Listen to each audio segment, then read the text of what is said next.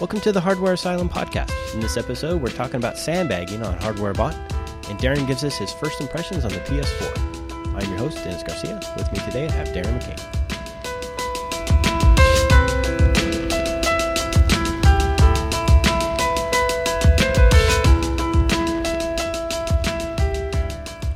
We like to follow a lot of the competitions that happen on Hardware Bot, and one of them that just recently completed was the Country Cup.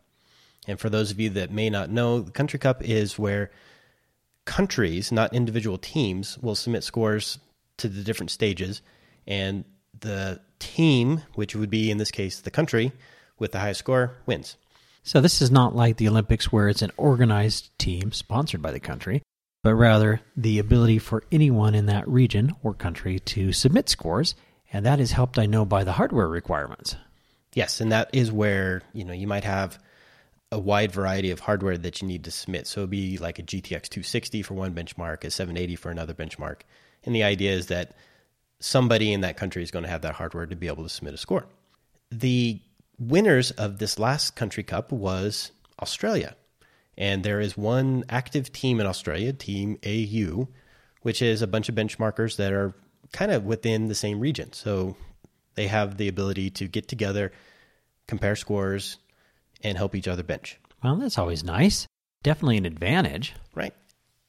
Team AU was leading the Country Cup early on, and then they kind of fell behind, weren't really submitting a bunch of scores, and then at the very end kind of swooped in and ended up winning the Country Cup.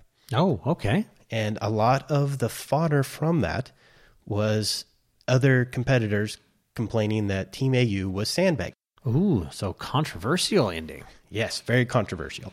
So much, in fact, that Peter from Hardware Bot wrote an article in response to that, saying that sandbagging isn't a crime. You need to embrace how the sandbagging system works.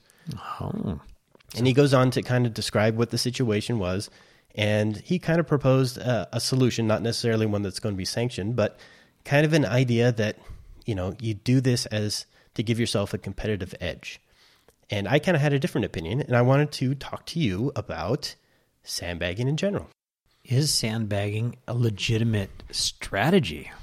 Yes. Is it a legitimate strategy, or is it really somebody cheating? The use of the term sandbagging is really interesting to me. Yeah, I always thought it came from golf, but I believe you did an internet search that says otherwise, correct? Yeah, and I had known that originally the term sandbagging or a sandbagger was an older term, so I'll just paraphrase from a really nice description from about.com, where they talk about it from a golf standpoint. So it turns out that, not surprisingly, the origin of the term sandbagging really comes from folks using a bag full of sand or rocks as a weapon, a cutthroat or whatever the original term would be. And so these street thugs would use this sandbag as a weapon. Kind of like an old version of a sock full of nickels. It turns out, at least according to about.com, that sandbagging didn't go directly to golf, but originally came from poker. I'm going to read this because it's great. Say you're in a poker match and you're dealt a fantastic hand. If you place a huge bet right off the bat, well, what happens? You might scare off your poker mates into folding. So instead, you might choose to bet small amounts, hoping to keep your opponents in the match, increasing the pot and upping until the moment you show your cards. Okay, and that is actually a legitimate way of betting. As worlddetective.com has quoted, a player who hells off raising the stakes in order to lull the other players into a false sense of security. The poker sandbagger would pounce late in the game, clobbering the other players with his good hand. So you can see the visualization of the bag of sand and whacking your opponent, which makes a lot of sense in the term sandbagging. Right, and that is, the way it's described, is kind of what happened with Team AU, except that we don't know that that's exactly what happened. Well, and it's difficult to understand because legitimately, if you submit scores and you're in the lead, then naturally you wouldn't need to submit scores until someone had beat you. Correct. You can also think of it from the standpoint of you're submitting scores, you're in the lead, and now you need new hardware so that you can compete in the next stage. Or maybe the hardware that you have isn't binned correctly, so you're going to bin some more hardware. You might get the hardware late in the game. So there's no way of knowing exactly when a score was recorded unless it had a timestamp on it. The competition, if I understand correctly, doesn't care when the score was submitted. It doesn't even care when it was recorded, as long as it's during the competition's time. Right. The only time that matters is when the competition ends. And that kind of reminds me of something else in the world. The only time it matters is at the very end, and that is eBay. So I agree. In an online auction, this is a very common technique.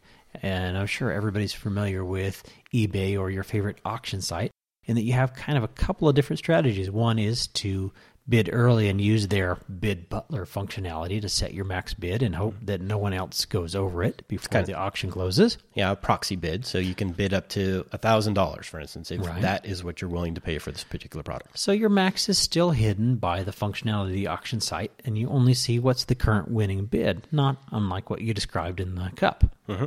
But, as many are aware, there's a term that's come into effect for auction sites, and eBay in particular, which is called sniping.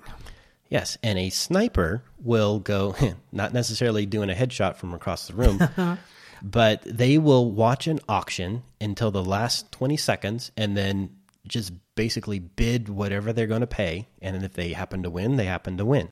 That leaves the person that is currently leading the auction at a disadvantage because now they have to watch it to the very, very end.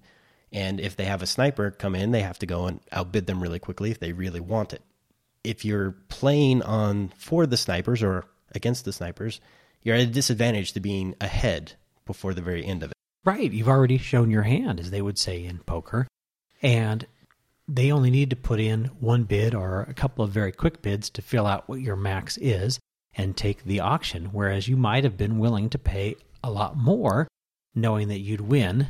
You felt comfortable that you already had the winning bid, so you didn't need to. Sniping, like the headshot, comes out of nowhere and takes you out. Exactly. Peter goes on to talk about how you need to embrace a strategy when you're competing in an online competition. So not necessarily submitting your best score early, but submit some of the scores that you were, testing hardware just to get your name on the board. I, for one, I don't really prescribe to that. When I do a benchmark, I'm going to submit my best score because that is the way I feel is proper. But what's the response? If someone edges you out, you go back to the lab, right? If you have hardware to do it, you go back to the lab and you start over and you keep going. The same is in a live competition, for instance. A lot of times there's rules in place saying that the score that you want to submit has to be inspected by a judge before it can be submitted. That makes sense. So that way, the scores are done in real time. That way you can watch the scoreboard and know if somebody's in the lead. And at that point, if the other competitors think that they can beat you, then they're going to submit a score. Otherwise, they'll just submit for placement. You can't do that in an offline competition like the Country Cup or, any of these other competitions that happen over a month time span. Well, no, because you don't have that immediate feedback and that, I guess, sense of what else is going on. You don't have the pulse. You don't know what other people's hands are like. And that is where Peter comes in saying, hey, well, we need to have a way to watch what's happening right toward the end of a competition. So he was talking about having a dark time where people can still submit scores, but you won't see the scoreboard change. Right. And then maybe 3 hours before the end of the competition, you would start randomly showing the scores. Right. So there's sort of a reveal. Right. A controlled reveal. A controlled reveal. Maybe it's the order is when the scores are submitted, or maybe it's just random and they're showing what they have. The benefit of this that I kind of see is that it removes people from actually feeling bad about sandbagging. The real benefit is that you can watch. So now you can make it a live event. So you can do a live stream for the last 3 hours of a competition and watch the scoreboard and how it changes and analyze some of the scores and why this one might actually win, and see what the percentages are of somebody getting a better score. But to do that is to neutralize that legit strategy, or to say that that's not a legit strategy because you're taking that completely out of the loop. In fact, it almost adds a random element to the end because You don't know what your position is, so you don't know. And in fact, hardware is a lot different than sandbagging in poker or in golf even, in a sense that you could throw a Hail Mary clock and burn up your equipment to get the win if you thought that was necessary, where you wouldn't take that stance at all if you thought you had the win. In fact, I would propose maybe a different strategy that sort of fits in line with the auction mentality. A lot of the newer auction sites make it so that if there has been a bid change in the last 5 minutes, they extend the clock to allow the opponent accurate response time, some as much as 30 minutes.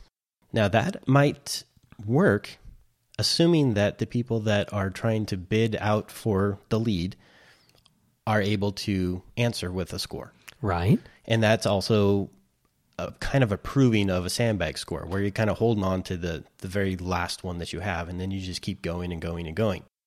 In theory, that style of competition might go on for almost ever. Well, and that's true, because depending on how deep the pockets are, how much hardware you have at your disposal, you could trade responses for a great deal of time. Right. The one thing I thought about in terms of the Country Cup was, and maybe this is in there and I just haven't seen it, when teams in a country are submitting scores, a lot of times it's people within a team. And within that team, you have people in the Pro OC League, you have people in the Extreme OC League, and then also in the Overclocking League. Right.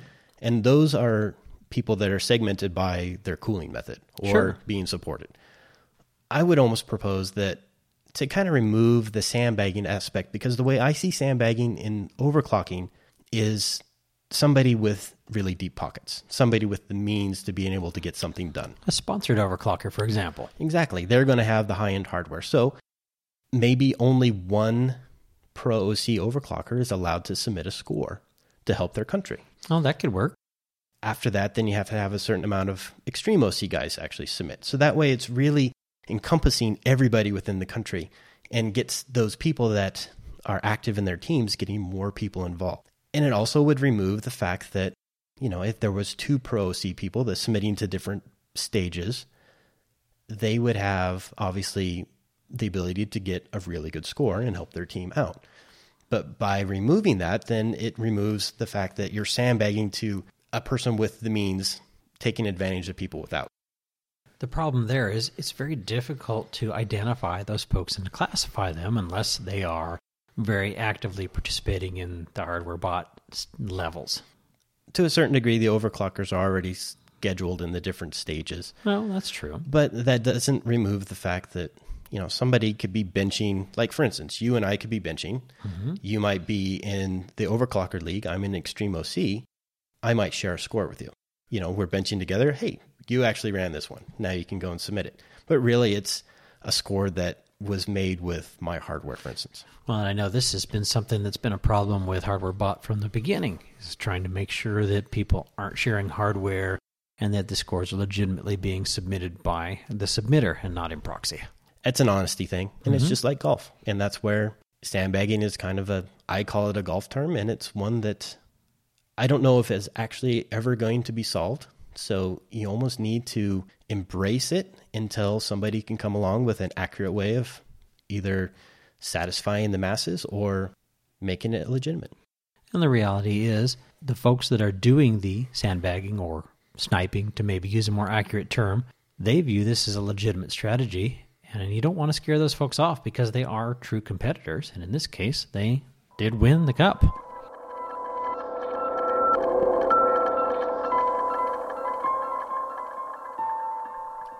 Darren and I are both PC gamers for the most part, and we're interested in consoles, but we resisted talking about the next generation consoles aside from the basic hardware because every system has kind of a platform that's running on. And Microsoft and Sony are both really jonesing for getting people on their platform and using their system. And this generation, they've really approached that in different ways. So it's been challenging to compare and contrast, especially when we didn't have the hardware in hand.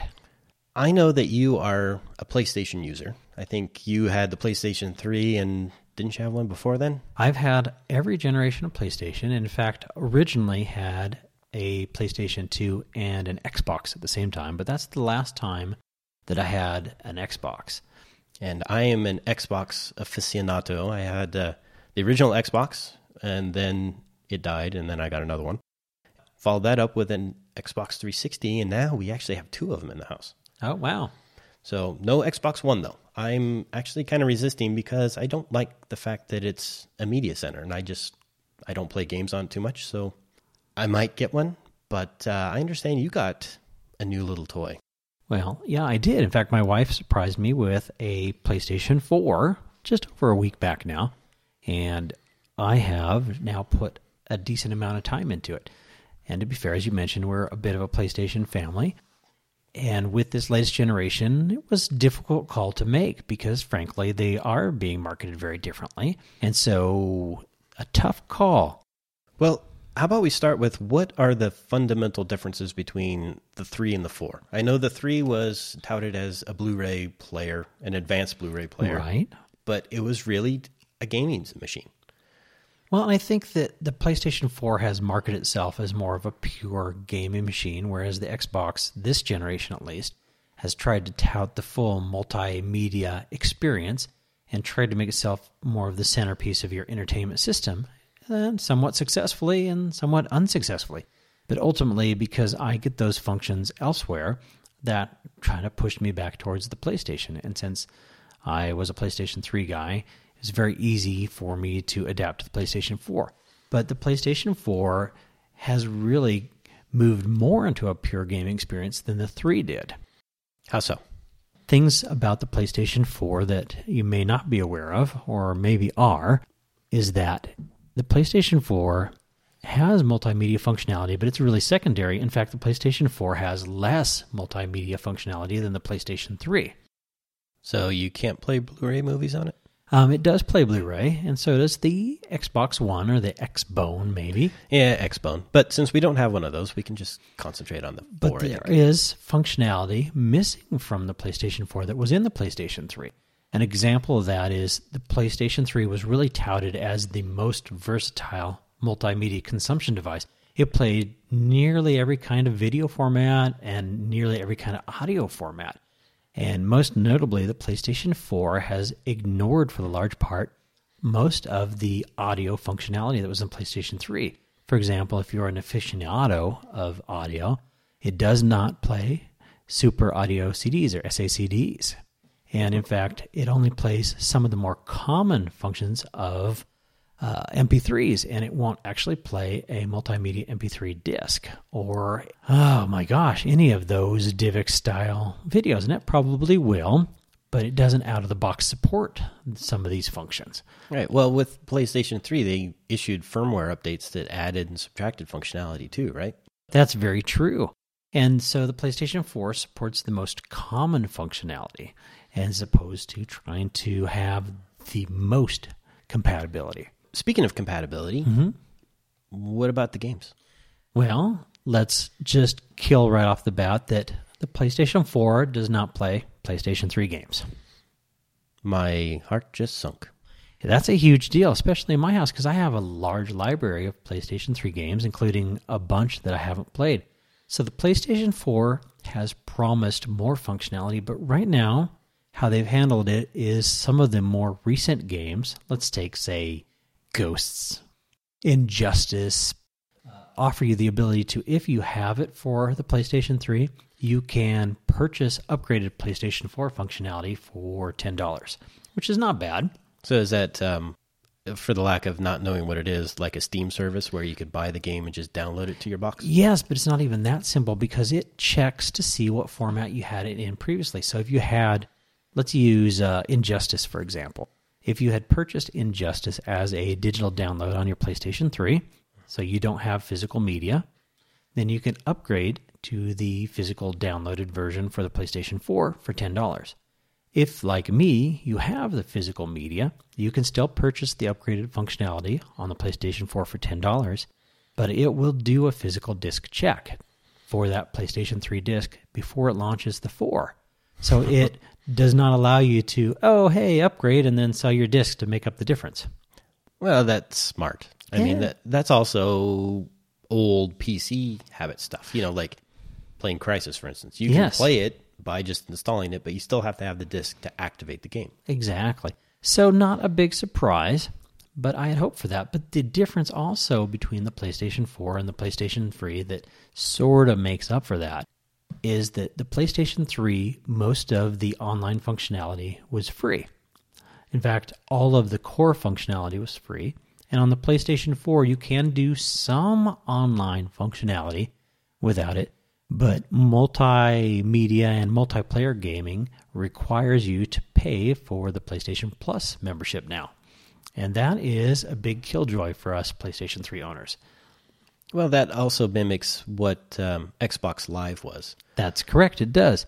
That's one of the reasons for it is Xbox Live is truly the dominant and more feature-rich. But part of the reason for that is you were paying for it so they could afford development and resources and improvement, whereas the PlayStation's free functionality really was very good for free, but there was not much attempt to make it better. I want to say that I finally bought Xbox Live. For the longest time, I never used it because I didn't think I needed to. I would go buy a game disc and then bring it home, slap it in the Xbox, and I could play it. It was always hooked up to the internet, so whenever there was an update, it would download the update, but I didn't need a Live account for it. Right, and if you don't play a lot of multiplayer and you don't have guild or clan functionality needs, you didn't really need it for most games. No, and now that we have two 360s in the house, we bought the Live for a year, I think, also that we could use the cloud functionality and transfer save games between the two Xboxes. Oh, that makes sense. And I still think that I should have been able to put it onto a thumb drive and plug them in between the two without needing to have Live. But it made it easy. And then at that point, it's like, well, all of our save games are on the cloud. So if we don't have Live, then we lose all of our save games. And it's interesting that you bring up the cloud because that was a big bone of contention with the original Xbox press release. It seemed to point to a state where Microsoft was not going to have physical media for a lot of their games, so you would have to use the cloud for your games. Well, Xbone never originally had an optical drive because it was supposed to be all DLC. Big outcrying for that, and to be fair, it sort of fits the market that they're pushing, that you need some sort of physical media to be a multimedia device because you're going to rent movies. Let's talk about the physical attributes of the PlayStation 4. Graphics? Gorgeous, although to be fair, like always, the launch titles don't really show off the full potential. In fact, I have 4 games. I bought Knack. It was cheap and family-friendly. Lego Marvel, which I had planned to purchase on the PlayStation 3 and just hadn't gotten around to it. I purchased Black Flag, which is the latest Assassin's Creed. Which I think is a perfect game for a console, not so much for the PC. Honestly, yeah, and I've spent probably the most time playing it. And I also bought Call of Duty Ghosts, mostly because that's what all my friends are multiplayer playing, and I hadn't purchased it on the PC yet.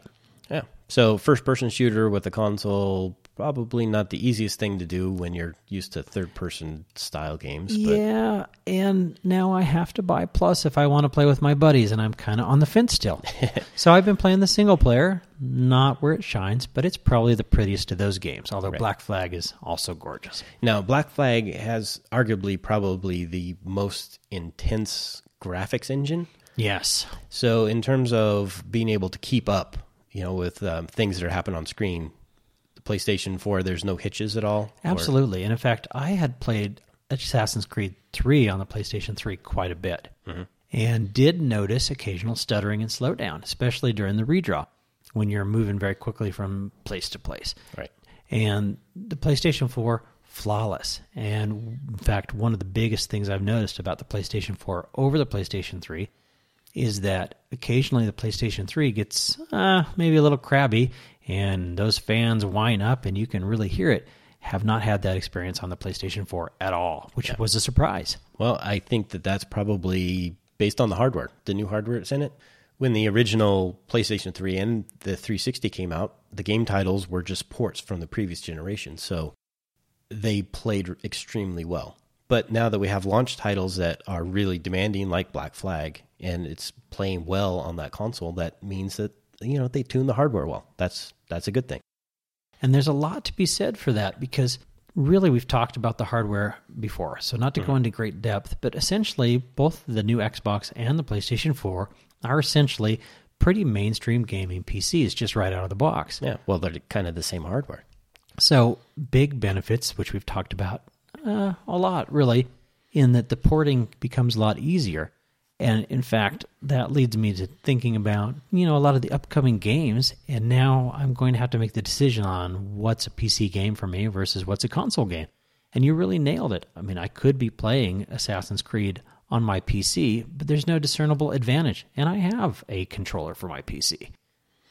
Well, you are a console gamer as well as a PC gamer. I'm not so much. That's true. So speaking of the interface for the console, we are looking at the controller. Yes. So the controller is identical to PS3, or have they made some changes? They have. They've improved it quite a bit in most people's views, and my initial impression is that it's a comfortable evolutionary step forward. Essentially, the shape is the same. Now, also a little grumble, but I have, I think, 9 PlayStation 3 controllers. I've just accumulated them over the years as they've come with games, or they were cheap to get pink or camo or whatever was fun at the time. Okay. And no compatibility with the PlayStation 4. Well, that's not surprising, really. Yeah, but it is a little bit odd. I'm a little spoiled because we have a Wii in the house. It doesn't get a lot of play because, frankly, it's a Wii. And my kids are young, so they don't play much, if at all. And they're the primary target. But the Wii, I think, really did it right. You could get games to play in a variety of controller combinations, including the classic controllers, which were backwards compatible and supported the older games. All right. Well, with the Wii, they had an API. It was a wireless API. So you could hook into that and basically program any controller to use that. I'm thinking what happened with PS3 and PS4 was that they improved the actual controls themselves, and they needed either a faster interface or they added something that wasn't compatible with PS3. So it makes the controller incompatible. I definitely agree, but let's talk about what's different about the controller, and you make the call. So it's got a cleaner ergometric design that most people prefer. Mm-hmm. I mentioned already that it felt like a natural extension or evolution, and it does. Once you've used them for a short period of time and you go back, they do feel more comfortable. But they've added a share button to allow you to do direct sharing from games, and it has Twitch integration built in and Facebook built in if you choose to use it. So, hit that like button right on your controller. So you got a button. It also has a touchpad in the middle that doesn't function quite like I'd expected, in that I expected the center panel to be a bit like the Steam controller or a tablet or phone interface. And instead what it is just a central touch-sensitive pad. It does like a laptop sort of pad? Yeah, so that's a very great example. So not quite as evolutionary as I'd expected. The top buttons, what we call the shoulder buttons or trigger buttons, are redesigned, and they're much better. In fact, that's probably the biggest improvement. Also, out of the box, the controls for the access sticks are concave, so they're indented, which makes it easier to rest your fingers on it, which seems so obvious.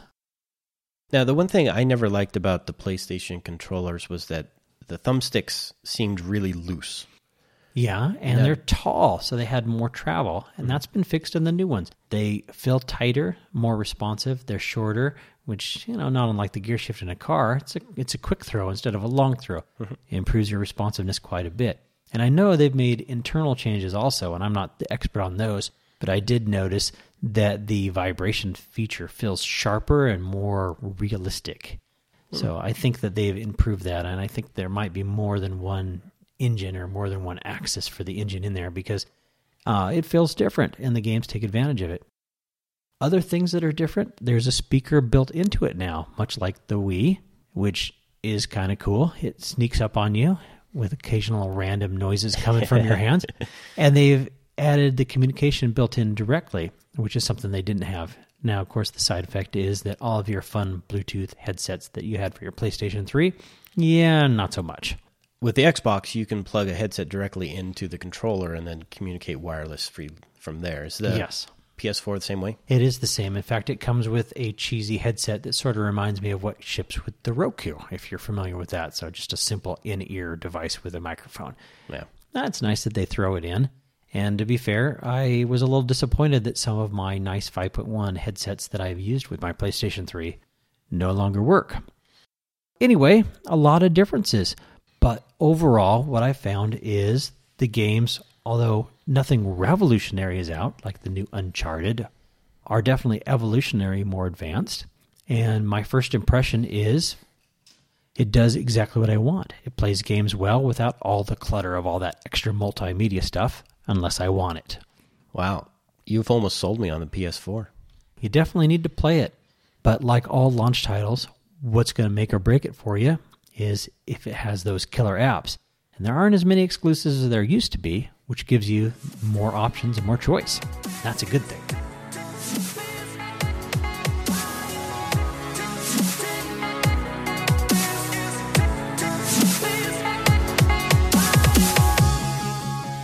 For more information on the topics discussed in this podcast, please consult our show notes on hardwareasylum.com. Stay up to date on the latest at Hardware Asylum by subscribing to our RSS, now available on iTunes. Join us on Facebook or follow us on Google. This has been a Ninja Lane production, copyright 2014. Thanks for listening.